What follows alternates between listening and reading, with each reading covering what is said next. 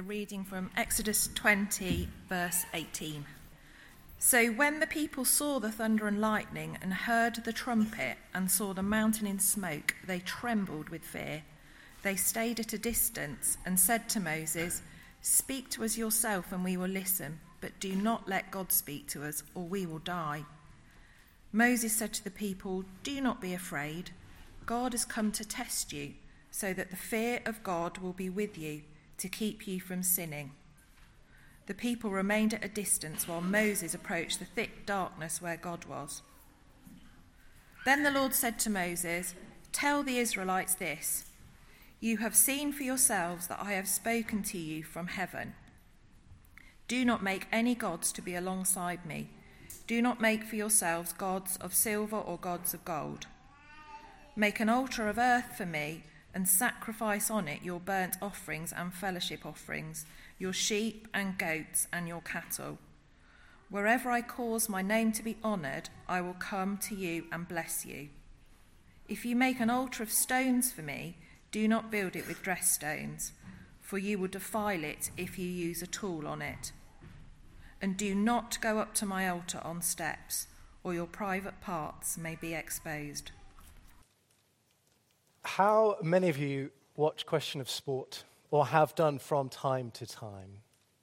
A good number of you. Yeah, a good number of you. I think if you speak to one another after the service, you can probably age most people by asking them who their favourite team captains are. So I'm in the Bill Beaumont and Ian Botham generation before John Parrott and Ali McCoist took over. You chat with each other afterwards. You can work out pretty much how old you are by reference to your favourite team leaders. And for me, watching it wasn't just about the episodes. It was precious time with my dad. We used to sit together and watch this programme and battle with each other to see if we could beat the contestants, to work out who the mystery guest was, or to watch the observation round and see whether we could pick up more things than the rest of the team could pick up. But my favourite round of all was what happens next. Now, before stories on Facebook and everything else, that was quite a novel thing. Nowadays, it just is everywhere. But in the good old days, and before, and for those of you who've perhaps not seen the TV program, what would happen is you'd get a short clip of some sporting event that would then get paused, and both teams had to decide what happens next. And as with any good dramatic production, it was always predictably unpredictable.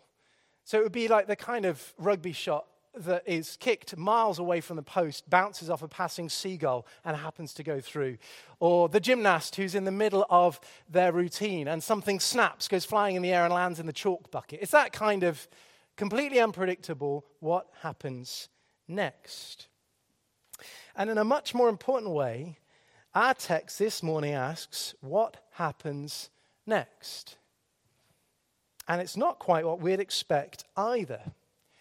If you've got your Bible in front of you and you just flick through the remaining 20 chapters of Exodus, we have got a lot more laws and commands to come.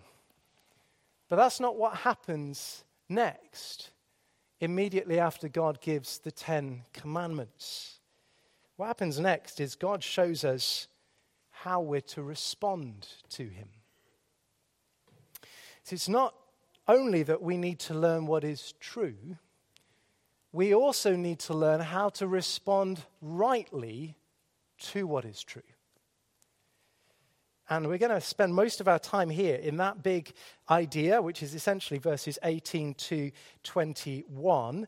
And then at the end, we're going to see that in all of our responses, which we do imperfectly, God pours grace upon grace when we get to the altars in 22 to 26. But we're going to spend most of our time this morning in that first section where we see that the right response to God is to rightly fear him, that we would obey his commands. To rightly fear him, that we would obey his commands. Now, let's put all of that in context so that we can understand just how big a deal all of this is. You look back in verse 1, God himself is the one who has been speaking on Mount Sinai, and everybody's heard it. We lose sight a bit of that in Exodus. We get a bit of it in verse 22, where we see God saying, God says, tell the Israelites this, you have seen for yourselves that I have spoken to you from heaven. But you could have got all the way through Exodus 20 and thought that God was having a private conversation with Moses. So if you've got a Bible, just flick over to Deuteronomy 5, which is where just before they get into the promised land, Moses retells the story of what's happened in Exodus 20. And I want you to hear how this unfolded. Deuteronomy 5.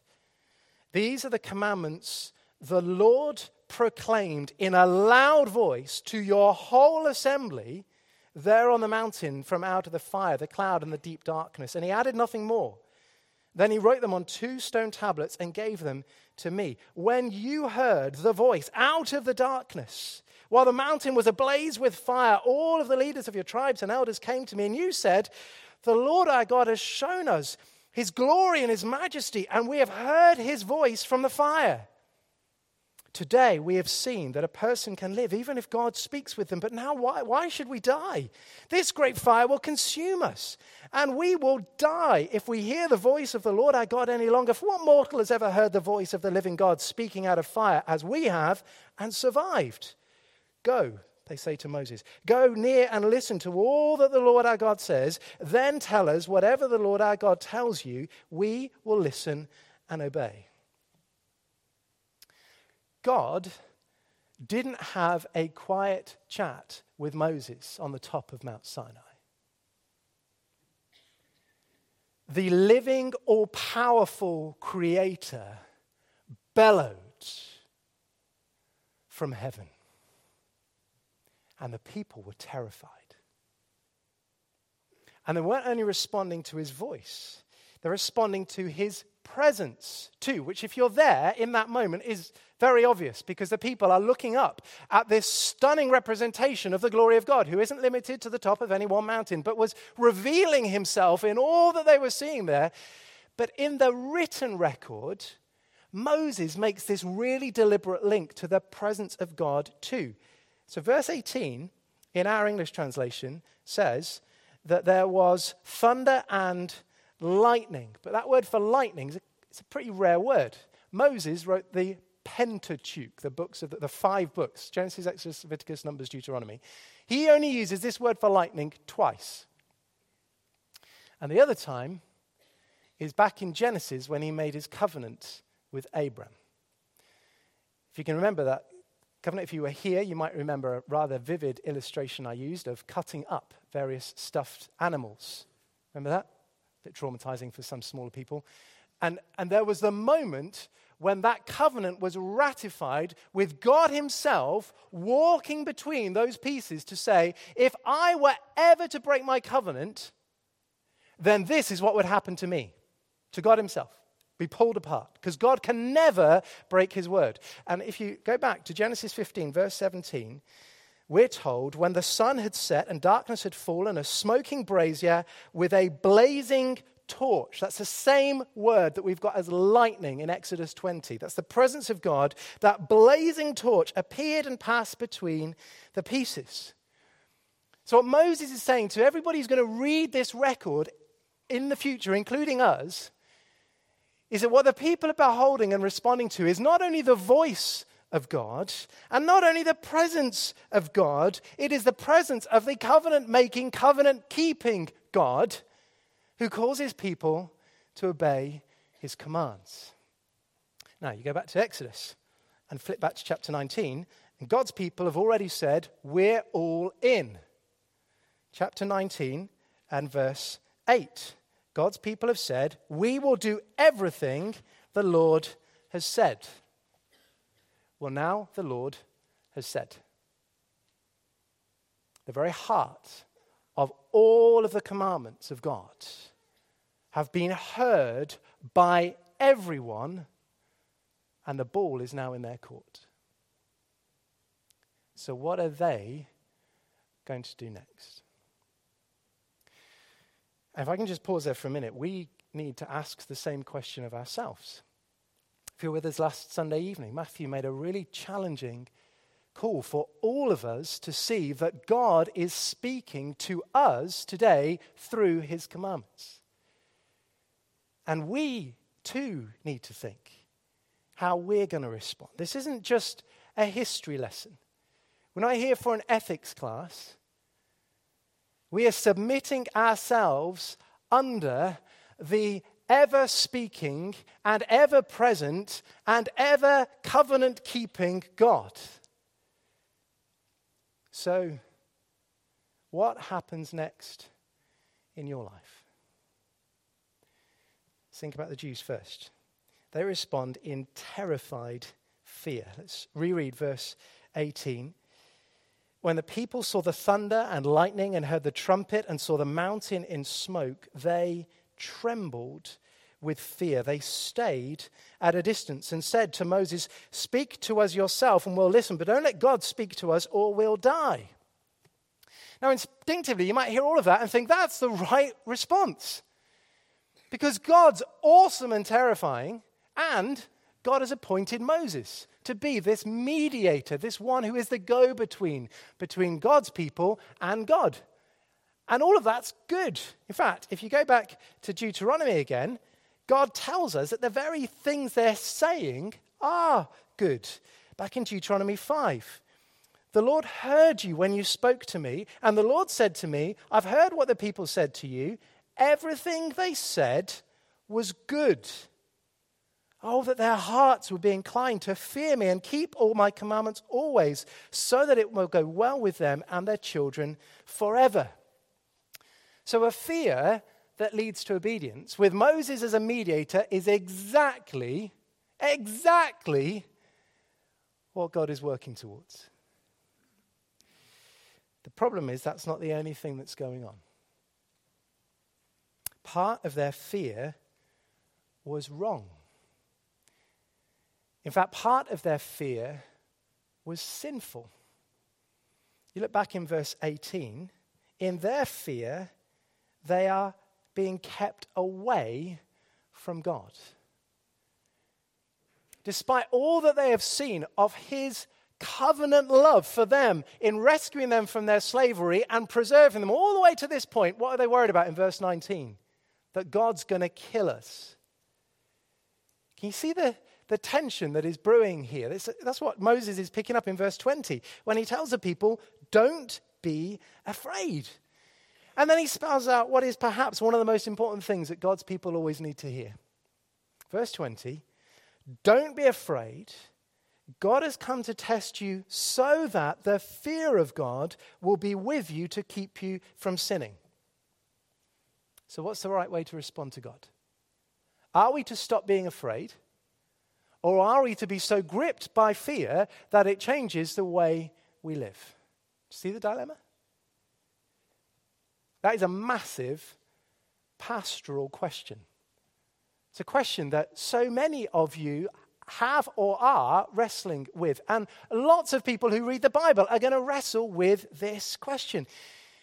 In fact, one preacher I read this week said that verse 20 is so important. You can't fully understand Christianity without understanding what verse 20 teaches.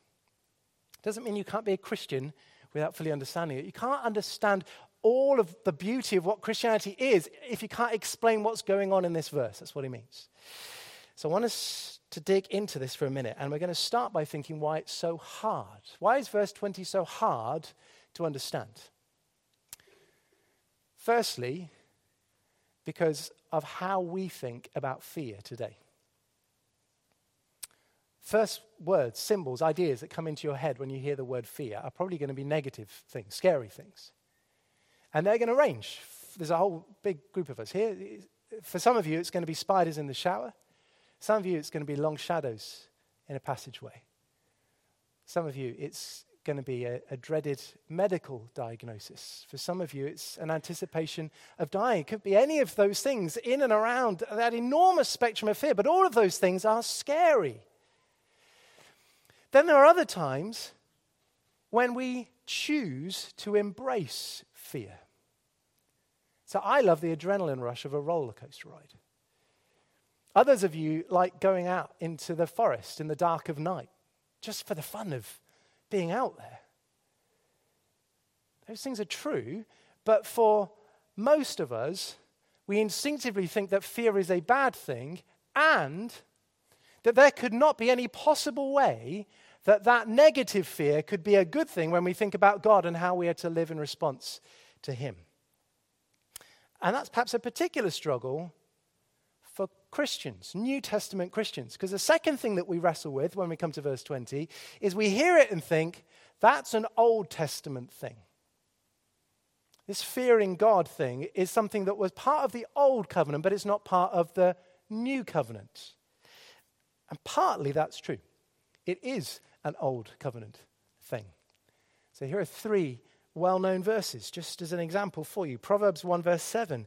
The fear of the Lord is the beginning of knowledge, but fools despise wisdom and instruction. David prays in Psalm 86, teach me your way, Lord, that I may rely on your faithfulness. Give me an undivided heart that I may fear your name. And God himself commended Job when he said, there is no one on earth like him. He is blameless and upright, a man who fears God and shuns evil.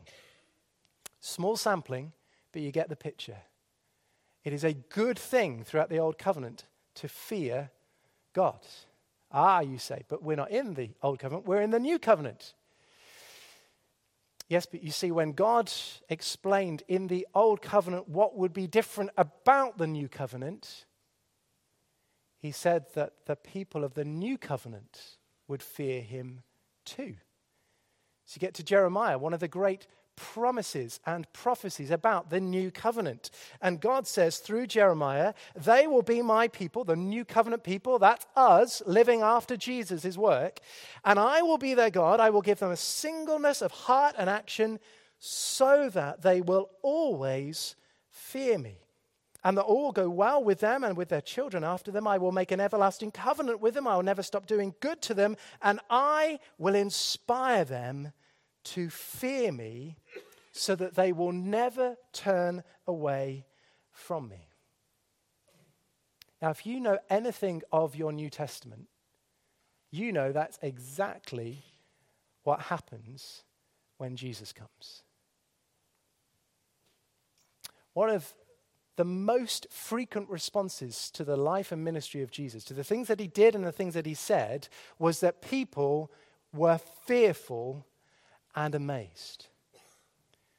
You pick up the same idea when you get into Paul's writings. He said to the Corinthians in his second letter, since we have these promises, beloved, let us cleanse ourselves from every defilement of body and spirit, bringing holiness to completion in the fear of God. That's not the Old Covenant, that's the New. He picks up the same theme when he writes to the Colossians. Slaves, obey in everything those who are your earthly masters, not by way of eye service when they're looking at you, as people pleasers, but with sincerity of heart, fearing the Lord. And it's just a small sampling, but you get the picture. This is an old and a new covenant calling. In some way, it is and always has been right for the people of God to fear him. But we've also got Moses ringing in our ear. Don't be afraid. And if you have read your Bible, you will know that that command is the most frequent command throughout the entire Bible. You get John building on it in his letter. There is no fear in love, but perfect love drives out fear, because fear has to do with punishment. The one who fears is not made perfect in love. So I come back to my question, are we supposed to fear God or not? How do we reconcile verse 20 with itself and with passages like 1 John 4? I would genuinely love to spend time digging into this question, because I think it's a really deep question. But we've got to start moving in Exodus. I did the maths. We've done 12 sermons in chapter 20. And by my calculations, if we keep going at that speed, we're going to be in Exodus for the next 4.5 years. So for your good, we're going to start speeding up a little. All I can do this morning is answer this question directly but perhaps more briefly than I would like, and then I'm going to recommend a book for you. So that if this is a question for you, how is it right for Christians to fear God? Isn't that just something that's gone now? And if it is, how do I read the Old and the New Testament that both seem to speak about it? I want to encourage you to read a book to go further. Here's my short summary. When you look at everything the Bible has to say about fear, fear is more than one thing. There is a sinful way to fear, and there is a godly way to fear. Now, if you just look at verse 20, of all the many other things that the Bible can say, you just look at verse 20, sinful fear keeps us away from God. So what happens with sinful fear is we are too quick to forget who God is and what he has done. And we start reshaping God in our minds. Sinful fear has us recasting God as one who is angry and against us. And at the same time as forgetting who he is and what he's done, it is too quick to focus on our sin and our rebellion and forget the Redeemer who has saved us. And that combination of quickly forgetting who God is and what he's done and quickly focusing on our sin and what separates us from him, they have the combined effect of driving us away from God. That's sinful fear that drives us away. But there's a right and godly fear that brings us to God. And I think as Christians in the West, and in many of the churches in the West, we have lost sight of that right fear of coming to God. God doesn't want his people to be afraid of him and stay away, but he does want us to approach him with that right sense of understanding the majesty and the glory and the power and the holy awe that are his. And that should so grip our hearts that it saves us from sinning. Now, let's just pause there for a minute, because if you look in verse 20, it's this link between the fear of God that keeps us from sinning that's right at the heart of what Moses is talking about. We need to recognize that part of what it is to be a creature is that we have been made to fear. Don't like to think about that, do we? But all too often we struggle because we neglect to see what is particular about our creatureliness because we're not the creator. So I don't mean that in ways that are sinful. I don't mean that Adam and Eve before the fall were fearful in sinful ways. I mean that creatures aren't the creator. And part of what it means to be creatures is to fear in a right way. Now, what happens ever since Adam and Eve's sin is that good aspect of our creatureliness, which is to approach the one who is the creator in the right way, we've ruined it. As with everything. So how do we fear now? Now, we fear other things more than we fear God. Now we fear missing out. Now we fear not being in charge. Now we fear peer pressure. Now we fear what's going to happen when we're discovered for what we've done and we try to cover things up. And all of those heart struggles lie behind so much of our sin struggle because we have made those fears greater than our fear of God. All of those things are a lie. All of those powerful things that work in your heart right now that have been driving you to do, say, or think things through the course of this week, that if you could only have that thing, or change that circumstance, or make that other person think about you differently in this way and manipulate those things or your life because you're fearful of them more than God, all of those things are a lie. And the only way to counter those fears is to be gripped by a more consuming fear. Chimes very much with what we were thinking about last week with the battle for idolatry. All of those longings to have other things are because we have thought that if I can have those things, I'm greater than God. I know that these will satisfy me most, so I want God less and those things more. The same is true when it comes to our fears. We assume my life is controlled by all of these lesser fears. The only God-given solution is that our life is shaped by the ultimate and right but godly fear of God himself.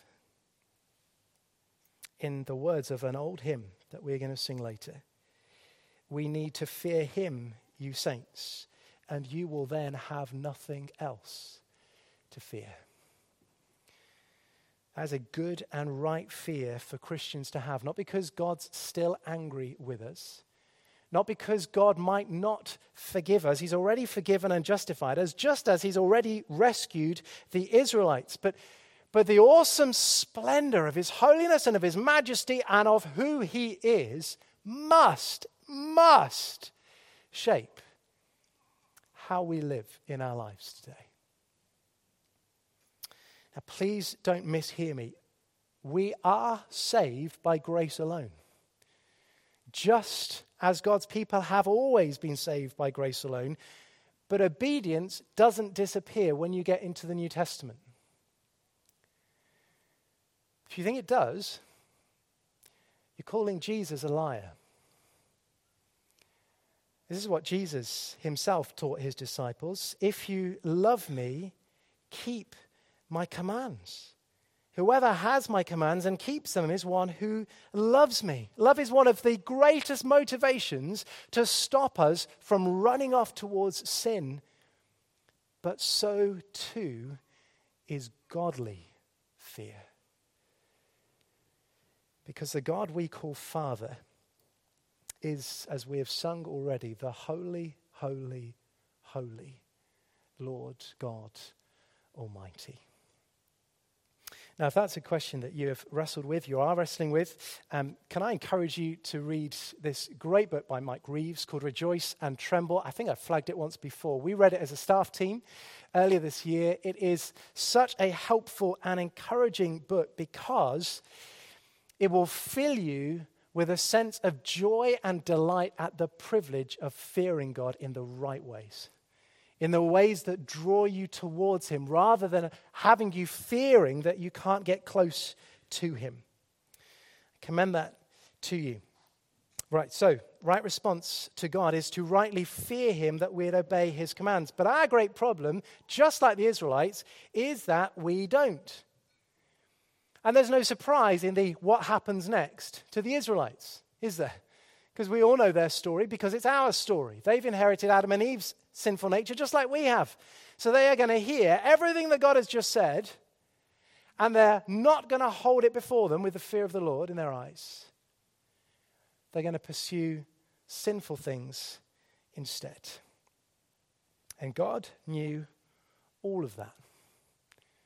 Not even the fickle nature of our sinful hearts is going to be a surprise to God. So how does God proactively respond to us failing to respond rightly to him? That's where we are. Verses 22 to 26. He provides them with an altar.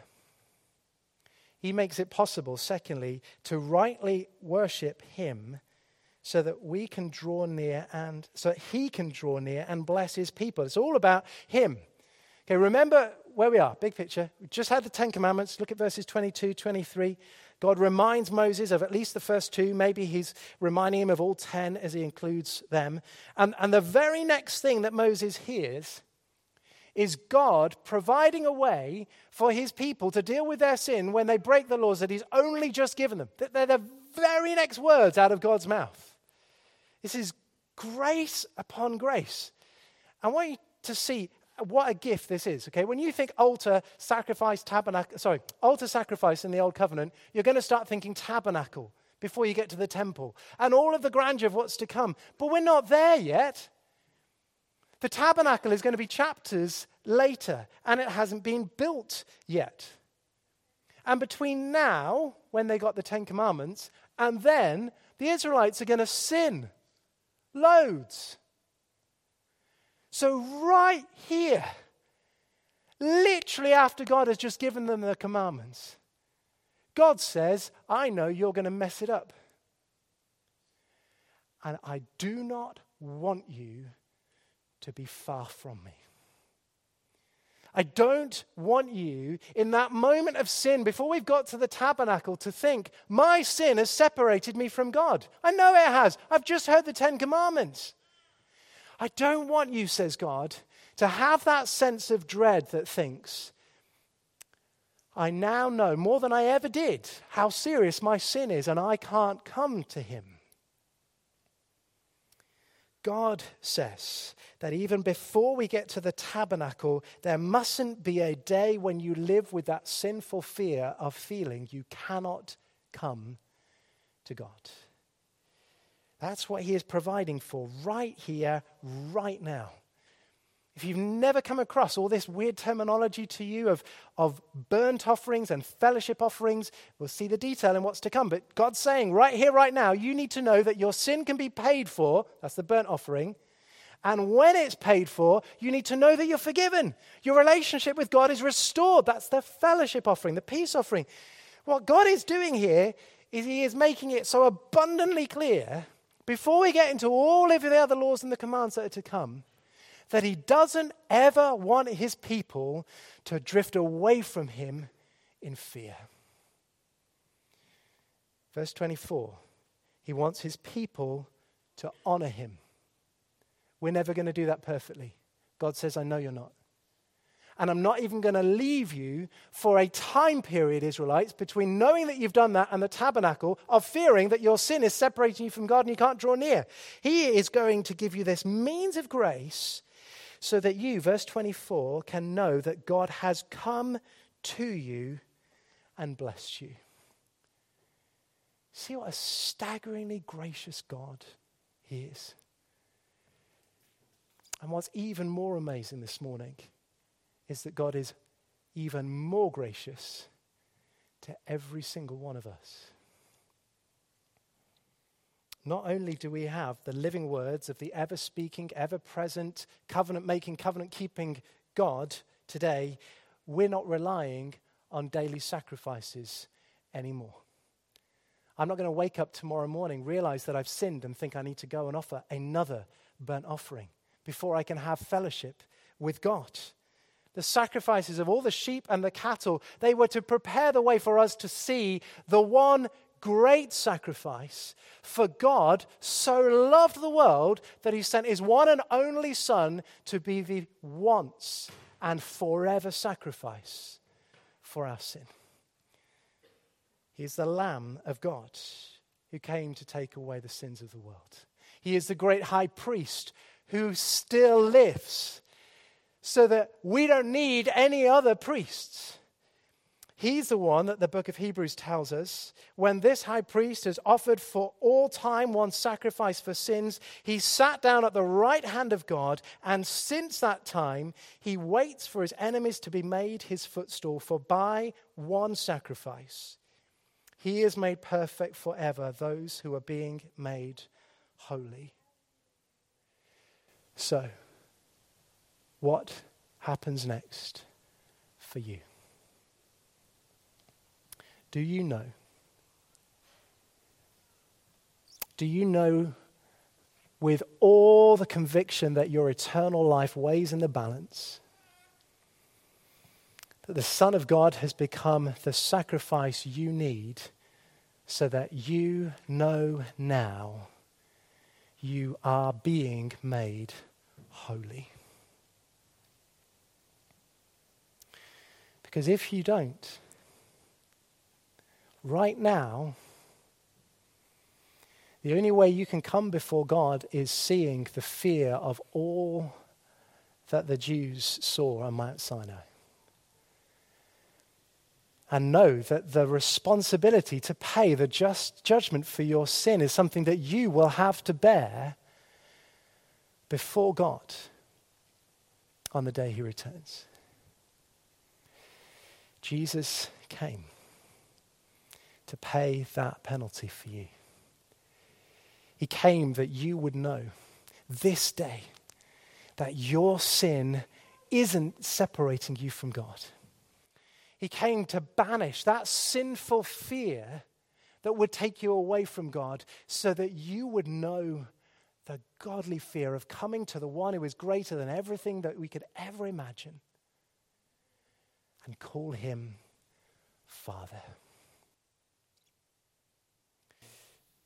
Great God in heaven, we confess that we have too small an understanding of who you are and how we should respond to you. We pray that our hearts would be shaped by your word and not our culture.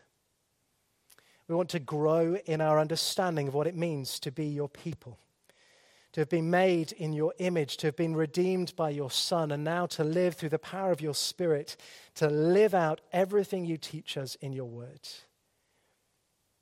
Father, forgive us that we are too quick to belittle your greatness in order that we would only know your love.